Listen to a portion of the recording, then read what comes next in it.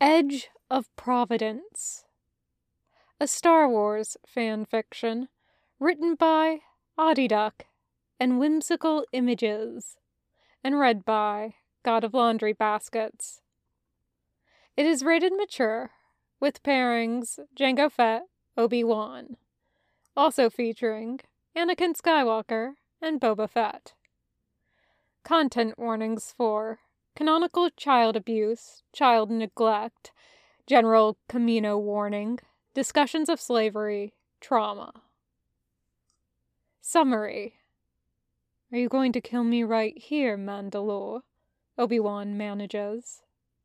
Fett freezes, his hold loosening, and shoves away from him, as if burned, getting to his feet. Obi-Wan coughs, looks up to where the man is watching him with some strange mix of emotion. His shields are exceptionally strong for an Null. There is no Mandalore, Fett says finally, and walks right out of the room. Or 15-year-old Jedi Padawan Anakin Skywalker crash lands on Camino on the one day a cycle when the seas are calm and the storms abate. At the time, he doesn't think much of it. Later, much later, he will come to see it as an omen. Act 1. Anakin 15, Cody 13, Boba 7. His little ship is already burning too hot and going too fast when he comes out of hyperspace, but Anakin barely has any thoughts to spare for the disappointed lecture he's inevitably going to get from Huyang, or, worse, from Obi-Wan. When Obi-Wan finds him. If Obi-Wan finds him. But he's Obi-Wan, Anakin reminds himself. Obi-Wan will always find him. If Anakin can stay alive long enough to give him a chance. He pushes down the sick knowledge that he'd left Obi-Wan to face a bunch of pirates alone. Obi-Wan had told him to take the data crystal with Master Narek's last known coordinates and run, that he had to protect it. In hindsight, Obi-Wan had probably been trying to protect him. But first things first. First things, not dying alone in the cold darkness of space when his engine turns him into a barbecue skewer. First things, looking much easier than he thought. He's pretty sure he wasn't supposed to come out of hyperspace anywhere near a human hospitable planet, but the Navicomputer is beeping at him urgently. Unknown planet. Location 1352.503.168. Terrain analysis suggests highly developed aquatic life and breathable atmosphere. Ground-based landmass negligible. At current trajectory, ship Stellar Wind will land approximately 2 clicks from lifeform concentration. Well, good thing Obi-Wan taught him to swim after his first year in the temple. Now he just has to survive the crash. He pulls on the Force to distract himself from the heat of Atmo and begs the ship to give him a little more, just enough that he can jump out before hitting the water. The black box has a waterproof tracker that should work for a while, and it'll at least give any Jedi in the sector an alert about where the planet is and where his ship will be. Underwater. He can pull out enough stuff from the Navicomputer fast enough to make a comlink that should work. Probably, if he can get somewhere dry to build it. But there's no time for more than probably, so he sets to work, ignoring the fact that the ship is rapidly becoming a fireball. His pack can seal up tight, and he can swim 2 clicks if he stuffs the heavy robe in there too, so he does. Impact estimated in 30 seconds. Perfect.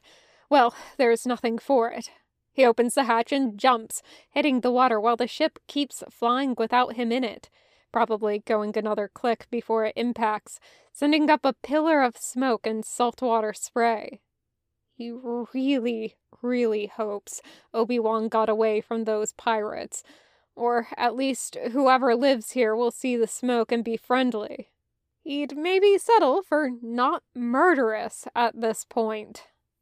He sighs, bobbing in the water, and stretches out his senses for life. The computer was right. There's a huge number of life forms with human-feeling force signatures, and a bunch of other not-so-human ones. A settlement of some kind? He'll have to find out. He squints harder, and there it is. The telltale shadow of light-colored buildings against the clear white sky. It takes a while, swimming, but he can pull on the force for a little bit of help, and the waves are with him. The buildings are strangely domed, rising up out of the water on platforms. They're teeming with life, and for now that'll have to be enough. Maybe he won't even need to build his own comm this time. He grabs onto one of the ladders that leads directly into the water, ignoring the burn in his arms. He's Jedi Padawan Anakin Skywalker. He can manage fine without Obi-Wan for now. He climbs what has to be 20 stories before finally getting to a platform ledge, and it's cold out of the water, and windy. He unzips his pack and throws his sincerest thanks to Mission Grade Jedi waterproofing cloak on. If he's really lucky, whoever lives here might even spare him a towel. He turns to find two identical-looking kids staring at him, frozen, and almost jumps a little. He hadn't heard them at all. He probably should have sensed them, though. Obi-Wan's always after him to spend more time paying attention to his surroundings. Still, they don't look hostile, and there's no way they're older than 13 standard. They look like older human initiates. Hi, he says after neither of them seem like they're going to start talking. Do you speak basic? I might need some help. Who are you? One of them asks, crossing his arms. The other one tilts his head. Are you the one whose ship crashed? My name's Anakin, he says, deciding they probably don't need the whole Jedi explanation. He needs to find an adult and a comm. And yeah, that was my ship. I didn't know this planet existed. The kid looks him up and down and nods decisively. Anakin's pretty sure he just got marked not a threat by a 12-year. I'm Fives, the kid says, and points at his brother. That's 09. He hasn't picked a name yet. Anakin forces his expression to Jedi stillness. Some cultures pick names late, he tells himself. Or maybe these two just have really weird parents. His temple teachers are big on emphasizing cultural differences. It's nice to meet you, he settles on. Do you two know where I can find a comm to borrow? I left my older brother behind accidentally, and he'll be looking for me, but my ship, well, you saw it. Older brother seems to be the key phrase because both of them now look knowing. We can take you to the comms room, 09 says. Fives leans in conspiratorial. We're not supposed to go in there, but nobody is supposed to find Camino anyway, so you're already breaking the rules. Rules? Anakin thinks, but doesn't voice it. He's getting one of Obi-Wan's bad feelings about all this. Camino? He asks instead. You really didn't know we were here, 09 says, frowning. We're on the planet Camino, and this is our home, Tapoka City. Anakin nods, slowly. Thanks for telling me. 09 nods back. Come on, we can go through the side door, he says, adding under his breath, not like we were supposed to be out here anyway. Fives elbows him. But now we know what the smoke was, he says. Yeah, it was trouble, O9 mutters. Or it will be when the Longnecks notice. They get to an inconspicuous-looking door, unmarked after crossing the bare expanse of the platform Anakin had clambered onto. 5 taps a series of numbers into the keypad, but it blinks red. He and O9 frown at it. It worked earlier, 5 says, sheepish. Turvo will kill us if we're locked out when we were supposed to be doing her modules, O9 hisses. Nah, Turvo's nice, 5 says dismissively. Rex said so, and Rex is always right about the trainers. He was right about Glimmer, too. O9 rolls his eyes. Glimmer has to be nice to us. He's the head medic. Anakin clears his throat, getting the sense they've forgotten he's here. I can take a look at the door, he offers. I'm pretty good with mechanics. 5s and O9 glance at each other and shrug in tandem, letting him through. Anakin puts a hand over the keypad and closes his eyes. He can see the code almost clearly enough, but then he feels that there's someone getting near and already at the door on the other side.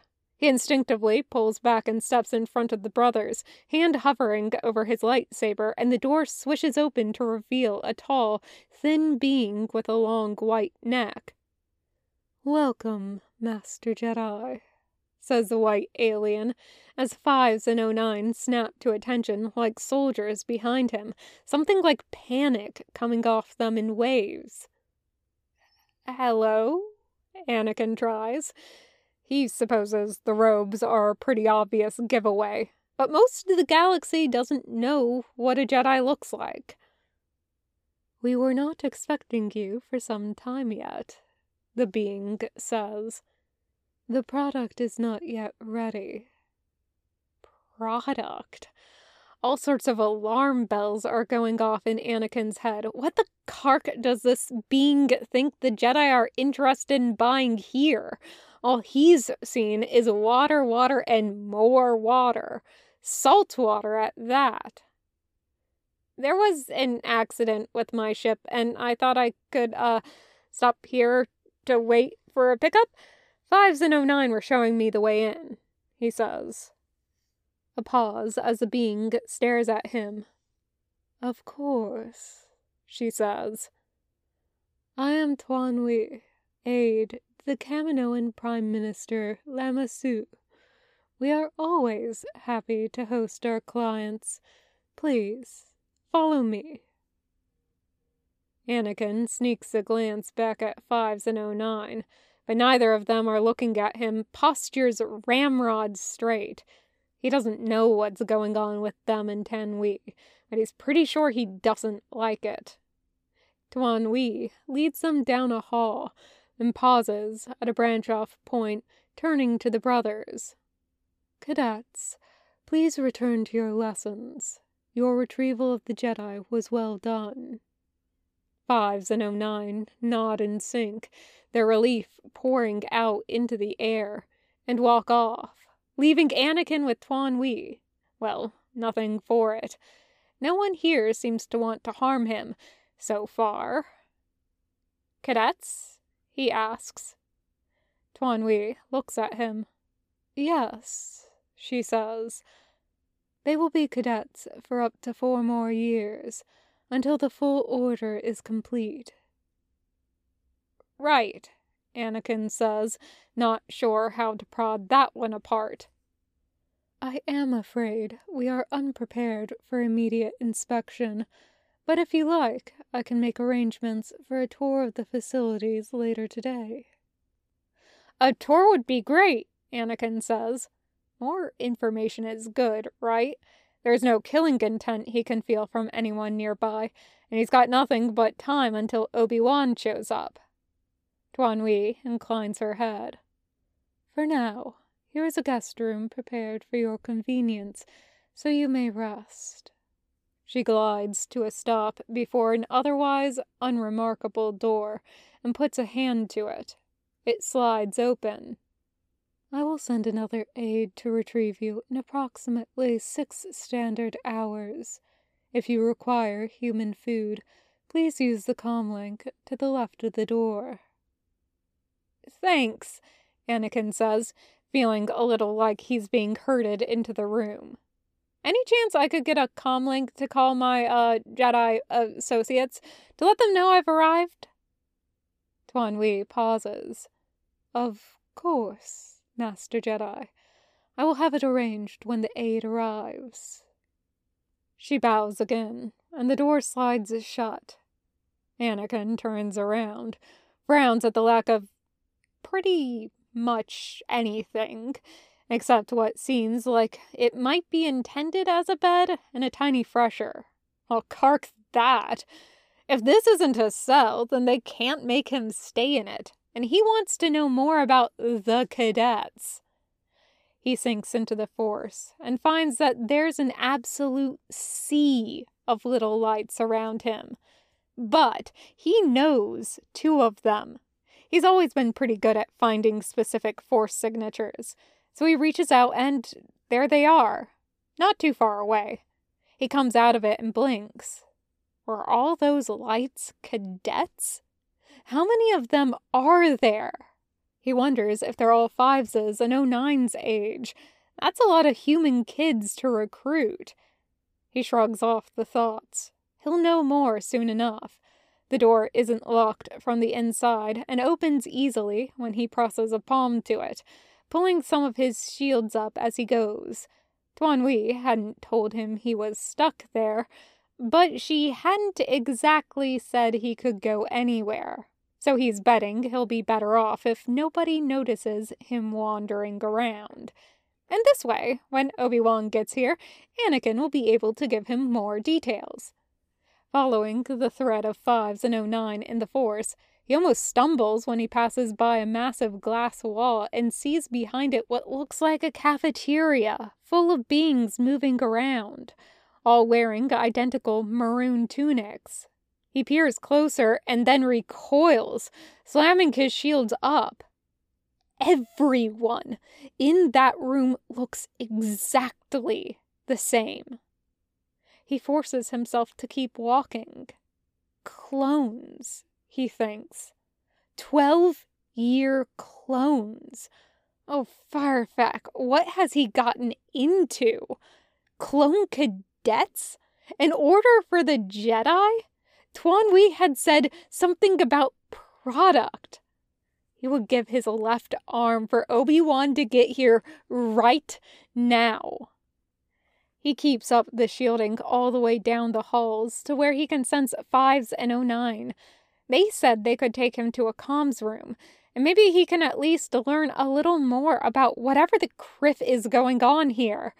Clones, he thinks, a little hysterical.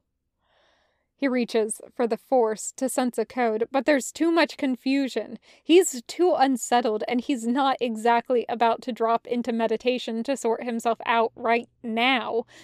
Instead, he curses under his breath at the keypad, which does cark all. So he gives up on figuring out the code and just uses the Force to find and press the right internal wire. Obi-Wan would disapprove of the blunt use, but Anakin's honestly just hoping that he doesn't break the door. It slides open and 3 identical pairs of eyes are on him. 2 are 5s and 09, frozen before what looks like mid-lecture from a new brother, a new clone. This one is blonde. Hey, guys, Anakin says weakly. There is dead silence for long minutes. You didn't say you were a Jedi! 5s bursts out first, and 09 runs a hand over his face, muttering something. There's no way he's a Jedi, the new brother says. Anakin is going to have to call him Blondie if he doesn't introduce himself. He can't be older than the Nulls. No way he's old enough to be a trainer. I'm a Jedi Padawan, Anakin says. An apprentice? Like a student. Sorry, I didn't say. I didn't think it would matter. Most people have never interacted with a Jedi. Force, he really wishes Ton Wei had given him a comm link immediately. He would love to talk to absolutely anyone at the temple. He'd even take Master Windu. 09 looks at Blondie. Aren't Padawans supposed to be commanders? We haven't done the structural units yet. Commanders in what? Anakin asks. In the army, Blondie says. The one we're going to be a part of. What army?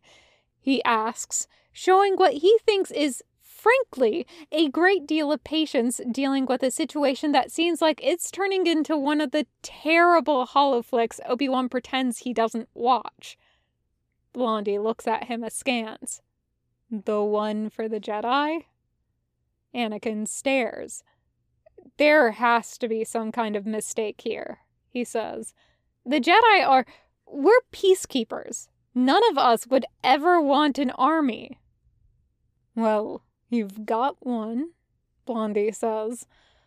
I'm pretty sure none of the Jedi I know have any idea you guys exist, Anakin says, about ready to throw up his hands.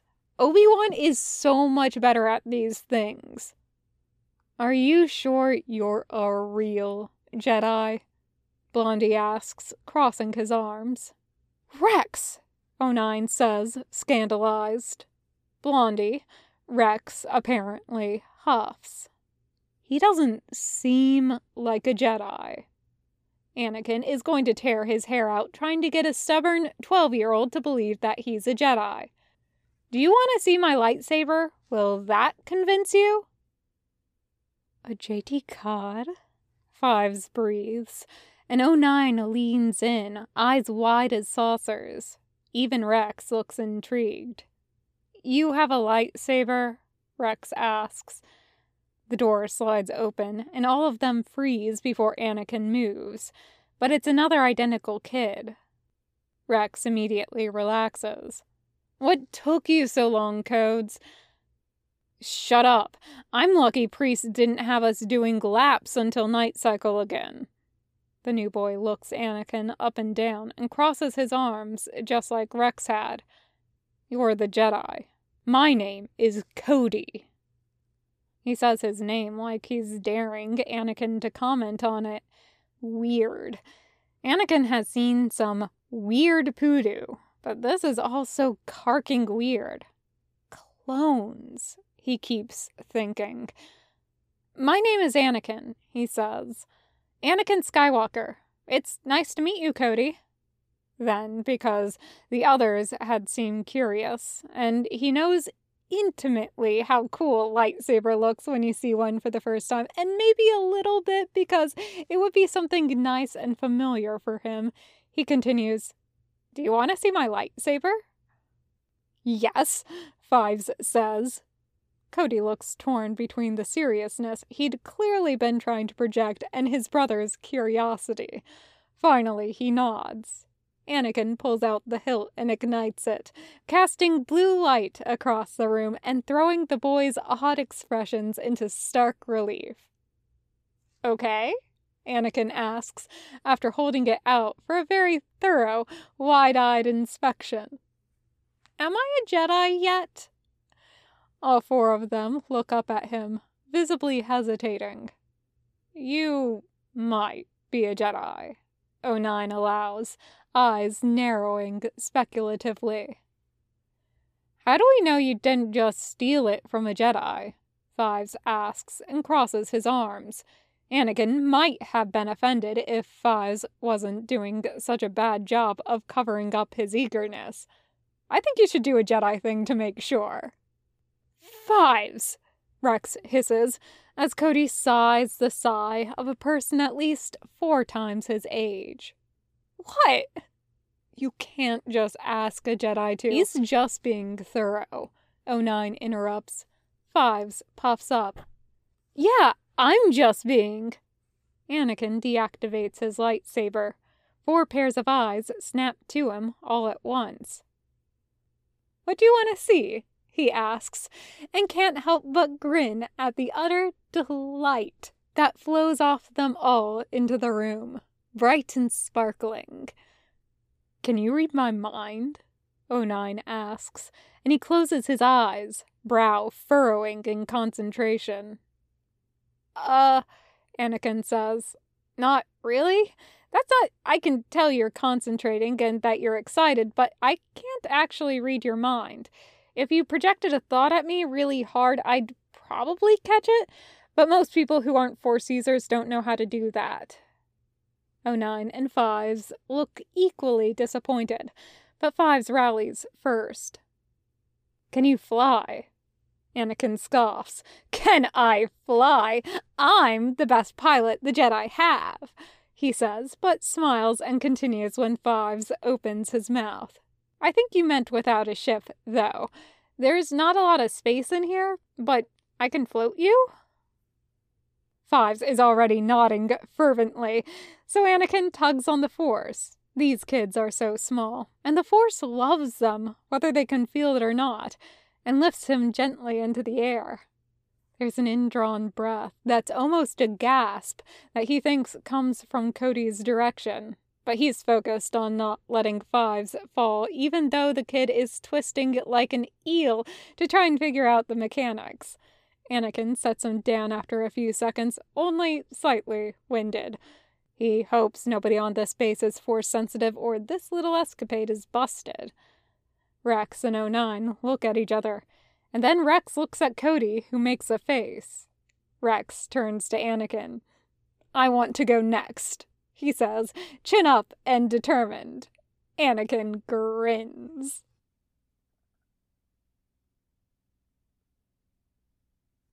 If nothing else, the pirates had had a robust medical setup, for which Obi-Wan is immensely grateful.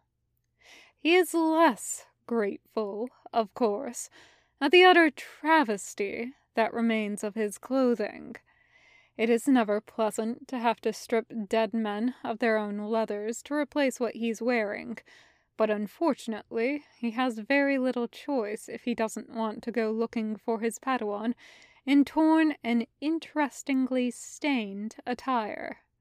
He liberates a comm as well, spends a moment downloading all the information on it onto a separate data chip for slicing later, and tries to hail Anakin. He gets no response, which is concerning, but not altogether surprising. If nothing else, Anakin wouldn't recognize this identification number. Triangulating the black box tracker that had been on their ship is similarly a lost cause. He sighs. Then he spaces the bodies of the unfortunate pirates and his old clothes before turning his attention to the controls of the ship and the tug on his bond to Anakin that will at the very least give him a direction to fly in. Anakin is distressed, but that's not so surprising. What's concerning, Obi-Wan muses, as he lets the ship computer calculate where he should jump to hyperspace based on the general direction he can feel Anakin in, is that Anakin feels some strange mix of protective and confused. Obi-Wan makes the jump to hyperspace, and then settles back into the chair to meditate. He will, after all, need to use the Force if he wants to know precisely when to slow himself back down.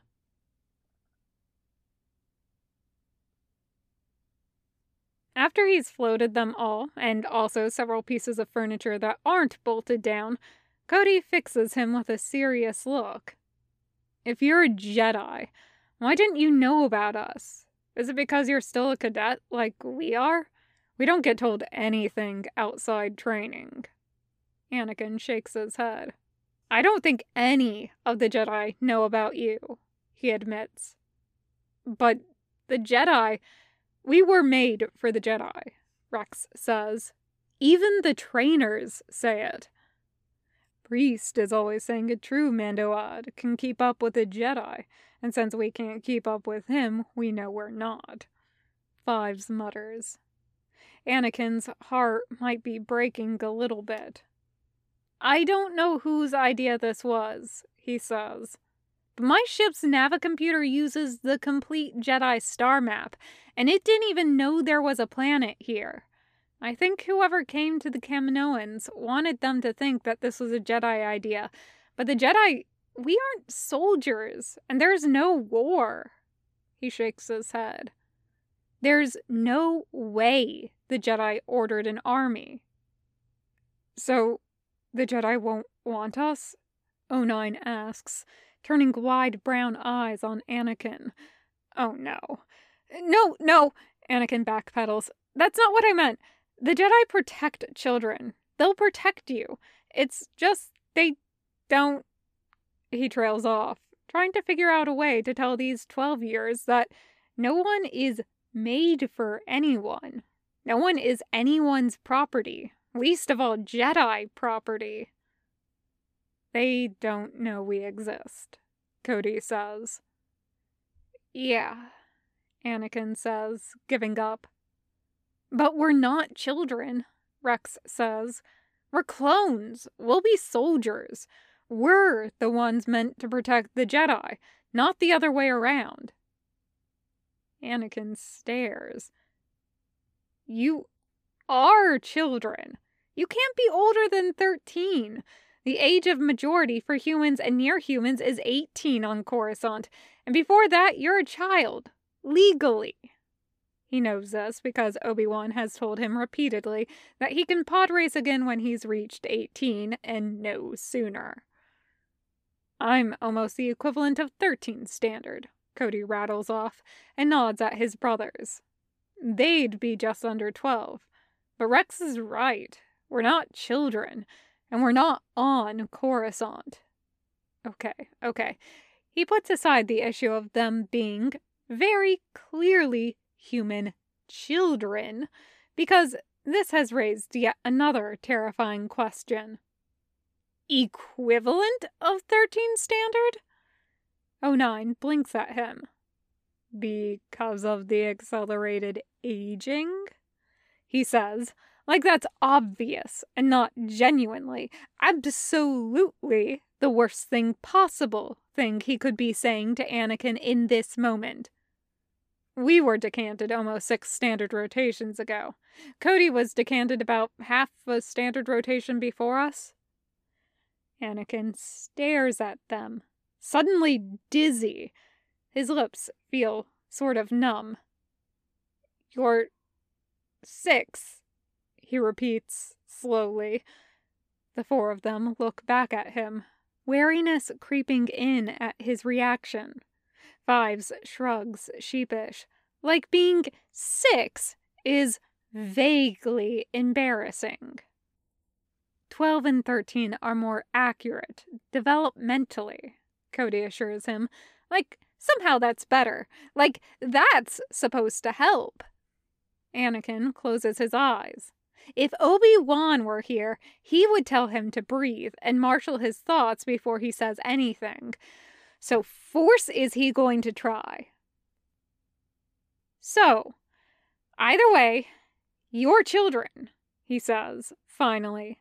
"Developmentally, you're children, and in standard years, you're definitely children. And the Jedi protect children." Rex opens his mouth, and Anakin points a finger at him. "No, the trainers or the Kaminoans or whoever might have said you're supposed to protect the Jedi, but not yet, right? For now, the Jedi will protect you. I'm a Jedi, and I say so." "That's still the wrong way round," Fives mutters. "And you said you aren't even a full Jedi yet," Cody says, crossing his arms. "You can't make any promises." Anakin's head hurts. "I'm not a full Jedi Knight yet," he says. "I'm a learner. But I am a Jedi, and my master listens to me, and he'll listen when I explain all this. Being a Jedi, it's a cultural thing. Jedi are just Force users who pledge themselves to the light side of the Force." O9 squints. What if you have the Force, but you don't know how to use it, and the Jedi never find you? Anakin shrugs. Then you're not a Jedi. But the Jedi didn't find me until I was 9, and I'm a Jedi now. At the 4 identical, skeptical looks, Anakin spreads his hands and continues. Sorry, I'm not great at explaining this. Once my master shows up, you can ask him about the Jedi. He was raised as one. He's been a Jedi his whole life. A general? Rex asks. Jedi Masters are supposed to be generals. In the army, Anakin finishes, resigned. Got it. Well, he's not a general. He's just my teacher, and technically he isn't a master until I finish my apprenticeship. Right now he's a knight. Knights are also generals, Cody says. Some masters will be high generals. Which ones? Anakin asks, and then all of a sudden something bursts into being like a star on the edge of his mind, and Anakin closes his eyes for a moment, relishing the warmth as the bond comes online from where it had felt muted. Obi-Wan's just dropped out of hyperspace.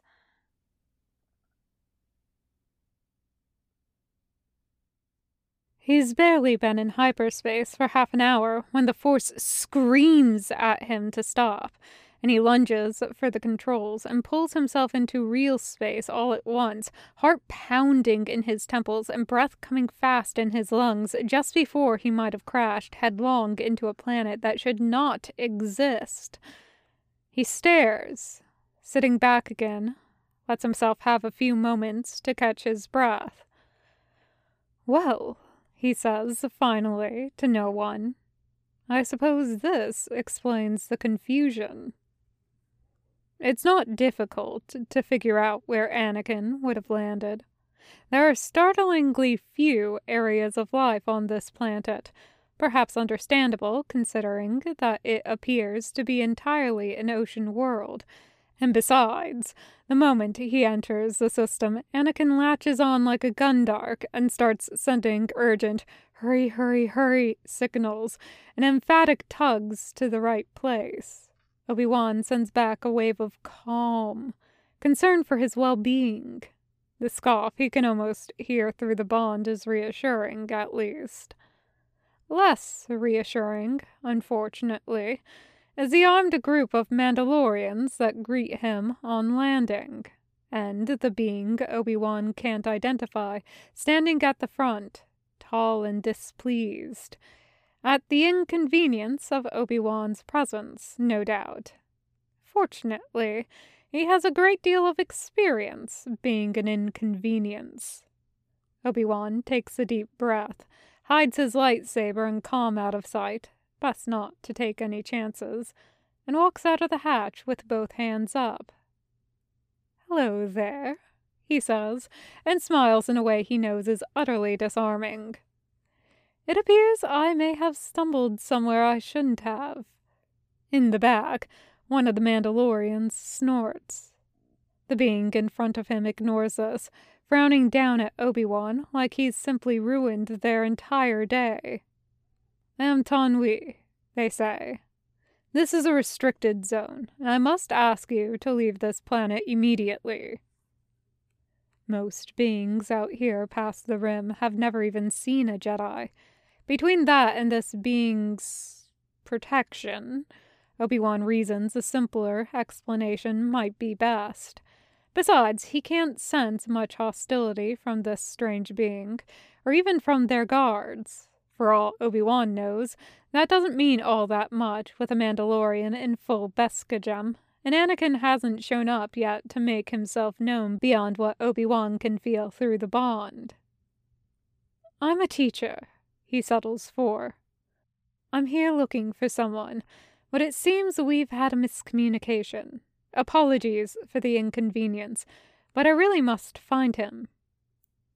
Tanwi blinks, and behind them, the Mandalorians all visibly startle, shifting on their feet. Obi-Wan suspects the internal comms are rather lively at the moment. A trainer? We did not know the template was recruiting any more trainers. The template and trainers.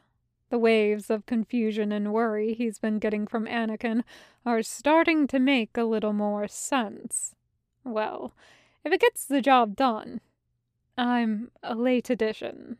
I'm afraid there was little time to warn you of my arrival, Obi-Wan prevocates. He gets a sense of displeasure from Tuan Wei, but they don't say anything to contradict him. Of course. The template is off-planet currently, so I will take you to meet with Prime Minister Lama Su to activate your security clearance. Thank you, Obi-Wan says, and watches the Mandalorians, also trainers, lower their blaster. I would appreciate that.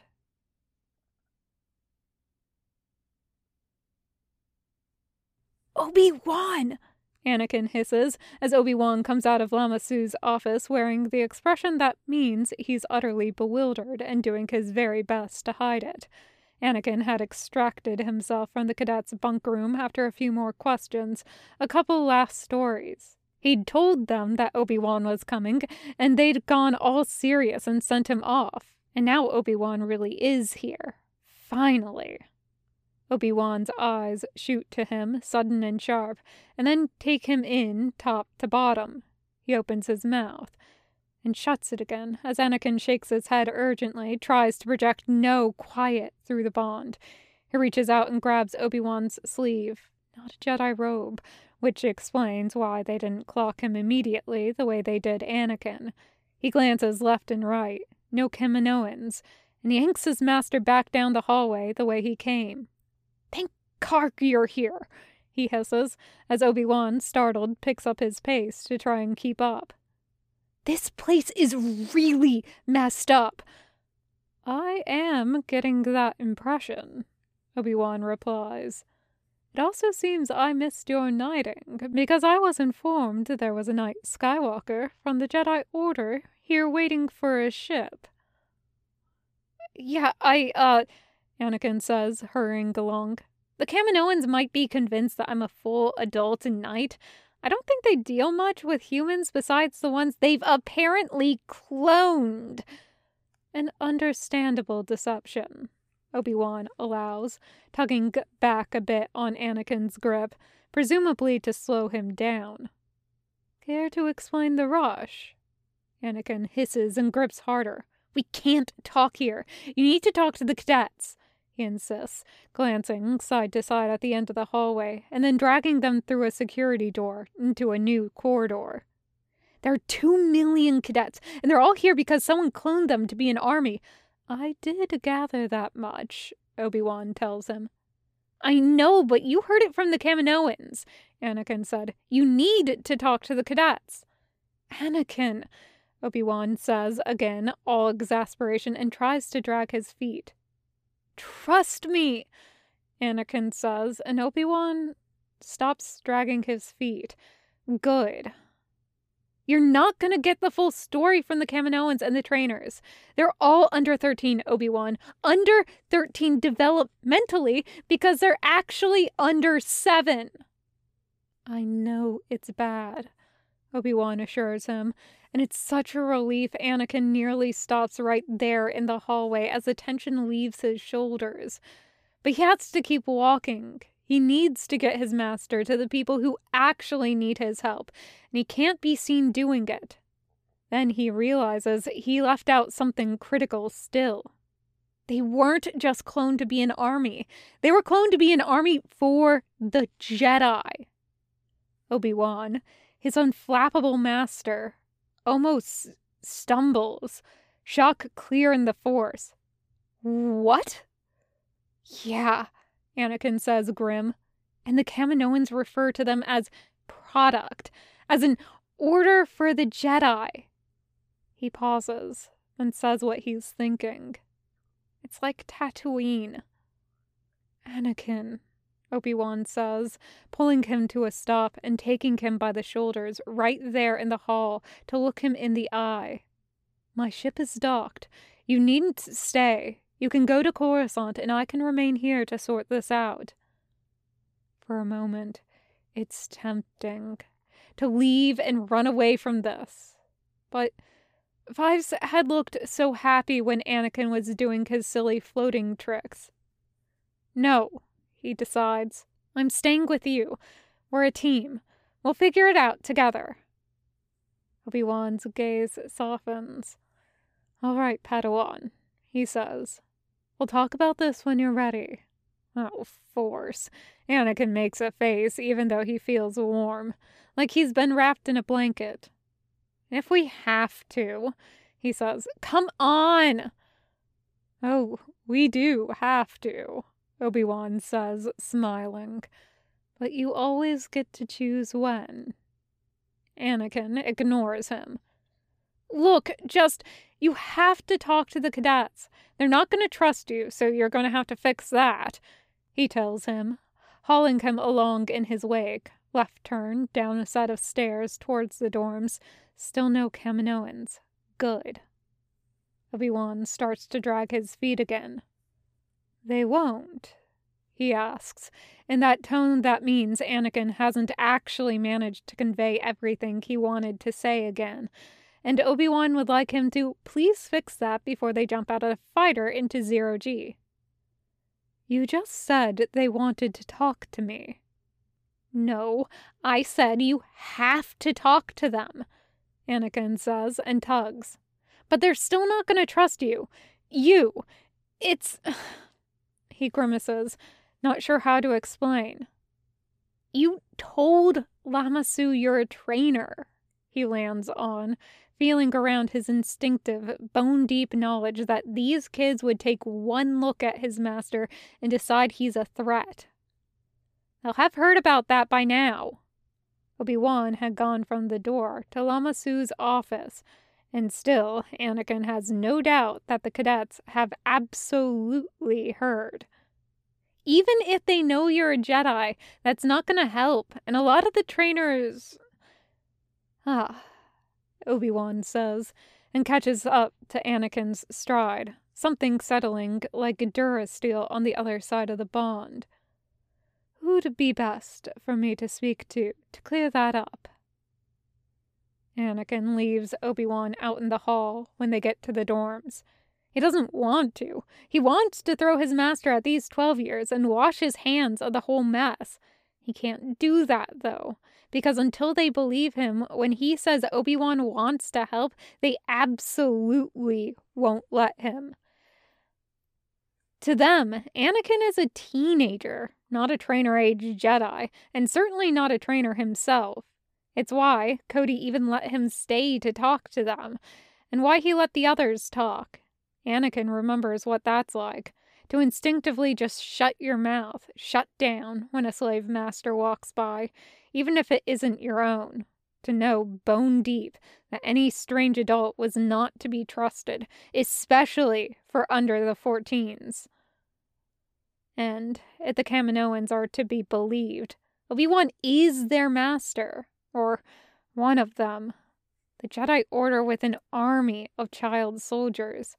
It makes Anakin feel sick. But he told Obi-Wan he was staying to see it through, and he is. He's glad he left Obi-Wan out in the hall anyway, when the door opens and all the cadets in the room snap to attention before realizing it's him and relaxing. There are 3 more of them now, eyeing Anakin like they're supremely dubious about his general existence. Anakin waves at them and watches one of them narrow his eyes speculatively. Where is he? Fives asks, clearly frustrated. You said you were going to get him. I wanted to make sure it's okay to bring him in, Anakin told them, and watched as a few of them relaxed a bit more. He just wants to talk. What does he want to talk about? Rex asks, wariness in every line of him. About what it's like to live here, Anakin insists. He wants to help. He told the Longnecks he's a trainer, Cody points out, voice a little sharp, and Anakin pats himself on the back for being right that they know about that, even though there's really no way any of the cadets in this dorm could have been there to hear about it. The grapevine's as strong here as it was on Tatooine. He's undercover, Anakin assures. He's not a trainer. Cody scowls. He's not the only one. Look, Anakin tries, feeling a little desperate. If you just talk to him... Down the bond, Obi-Wan sends a wave of calm. Stop. Breathe. Focus. What do they need to hear? Right. Diplomacy. He took that class. He'd nearly flunked it, but he'd definitely taken it. And anyway, his master's the best negotiator in the Order. Negotiation. Okay. What would you need to believe that he's here to help? Anakin asks, feeling along what he remembers from 2 cycles ago. I can do my best to get it for you. He's met with startled silence, and the cadets all look at each other, assessing. Come on, Anakin wheedles. You know I'm on your side. The silence stretches for a long, long moment. If we're going to be allies, we need to have an agreement, Cody says, shaking his head. We can't just walk in without knowing anything about him. Several pairs of brown eyes turn to Anakin, calculating. Anakin grits his teeth. He knows the place these kids are coming from when it comes to strangers. Tries to find the words to explain that Obi-Wan isn't like that. That Obi-Wan would sooner die than try to harm a child. Hells, he's 15 and almost a senior Padawan, and he knows that Obi-Wan still worries about him. Obi-Wan had sent him here because he was worried about him. I trust him with my life, he finally says. He'll help. He promised. He's my brother. Rex breathes out, and then stands a little straighter at that. If Anakin trusts him, I'll trust him, he says. Cody frowns. I still want a negotiation. Facing a sea of identical 12-years that look at him like that, Obi-Wan is probably going to give them anything they ask for. But Anakin doesn't say that. If you write up a list of terms, he'll read them over and be willing to make a compact, he proposes. There, score 1 for Anakin Skywalker's diplomacy skills. Obi-Wan sends a ripple of amusement through their bond, and then a sense that he's going to leave them to it and go sneak around the base. Anakin returns his agreement, and Obi-Wan gets a little further in the Force, a little dimmer. Cody is frowning at Anakin like he is absolutely certain that Anakin is full of poodoo, but is too polite to say anything about it. They should definitely send Cody out to talk to Obi-Wan. They can have a frown conversation, and Obi-Wan will melt. Do we have any flimsy?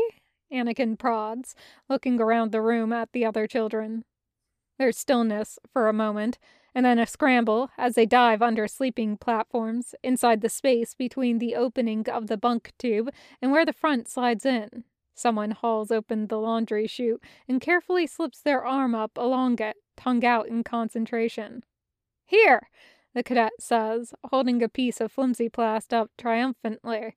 09 produces a pen. Both of these are passed to Cody, who sits down right there on the floor and clicks the pen open. We'll start with training considerations, he declares, and gets a room full of groans. No, he says. It took Glimmer a whole cycle to get us recreation time. We have to secure it. Anakin very, very, very carefully does not let himself think of the implications of the head medic having to fight to carve recreation time out of training. Cody looks at Anakin.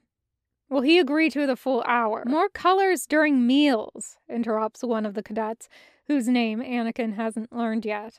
And Anakin gives up, sits down, and fights the urge to put his head in his hands. Cody, add a line about meals. Tell him we want more of the green protein cubes. Gross, someone else says. Ask for the blue ones. The green ones are the color of radioactive sludge. That's why they're the best.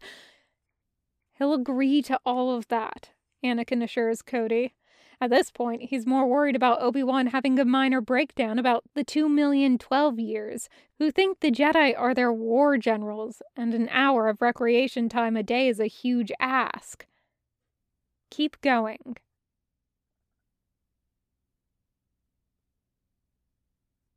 As far as he can sense, the platform city is brimming with life.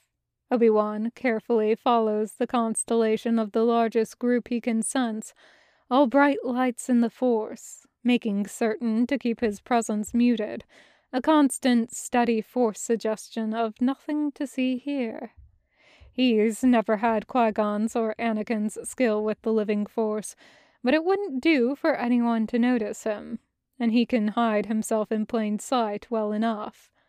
There's a faint sense that Anakin has passed through this hall before him, and he pauses in front of an enormous window that looks out onto some sort of cafeteria. He blinks. The dining hall is emptying out, but all those who remain are children in identical tunics, throwing out or finishing off cubes of food that seem to only come in 3 colors. Yes, Anakin would be unhappy seeing this. Obi-Wan can't say he's especially pleased himself.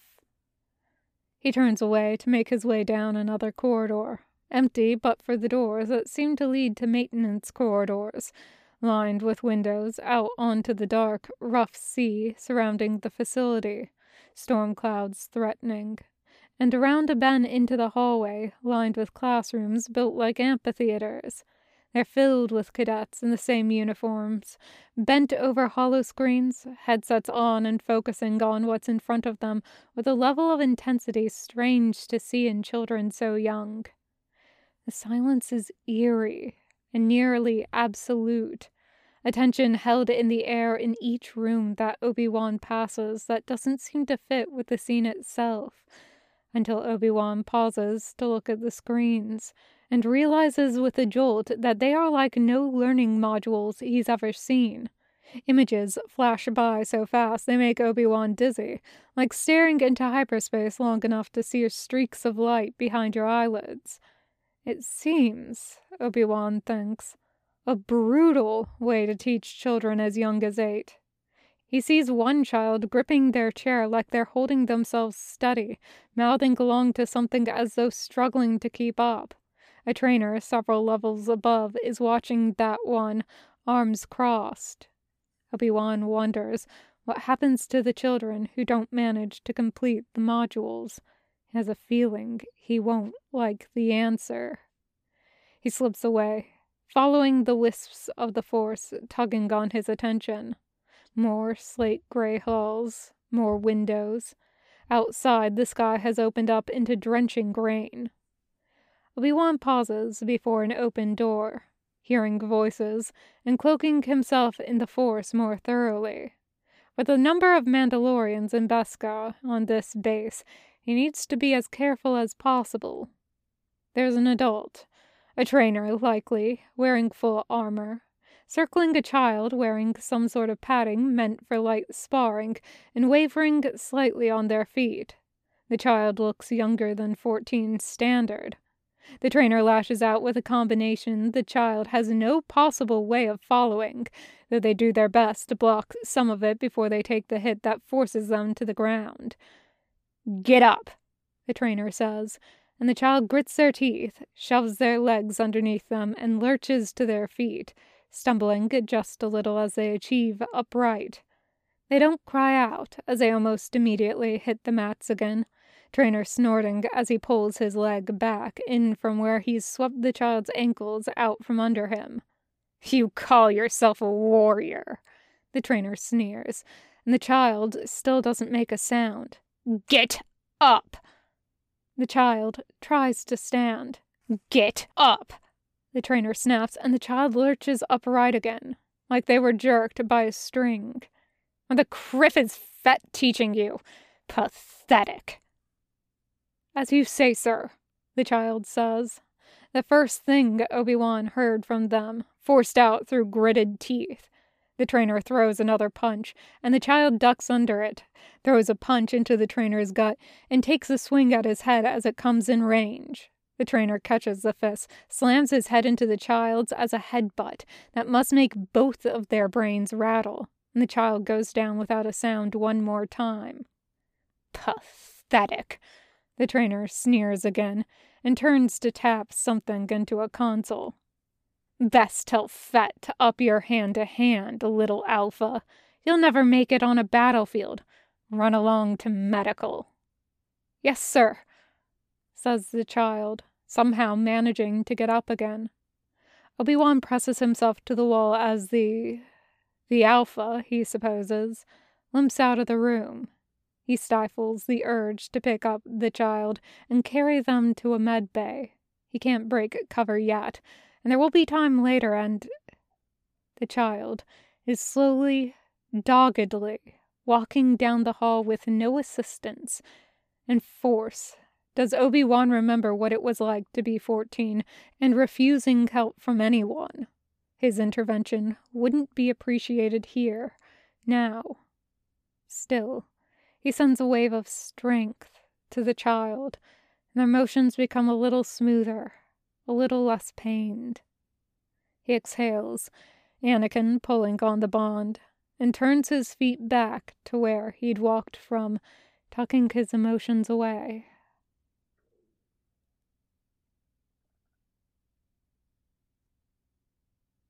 Mandoa. J.T. Codd. Lightsaber. Mandoad. Mandalorian. Beskha gem. Beskha armor. End of Chapter 1.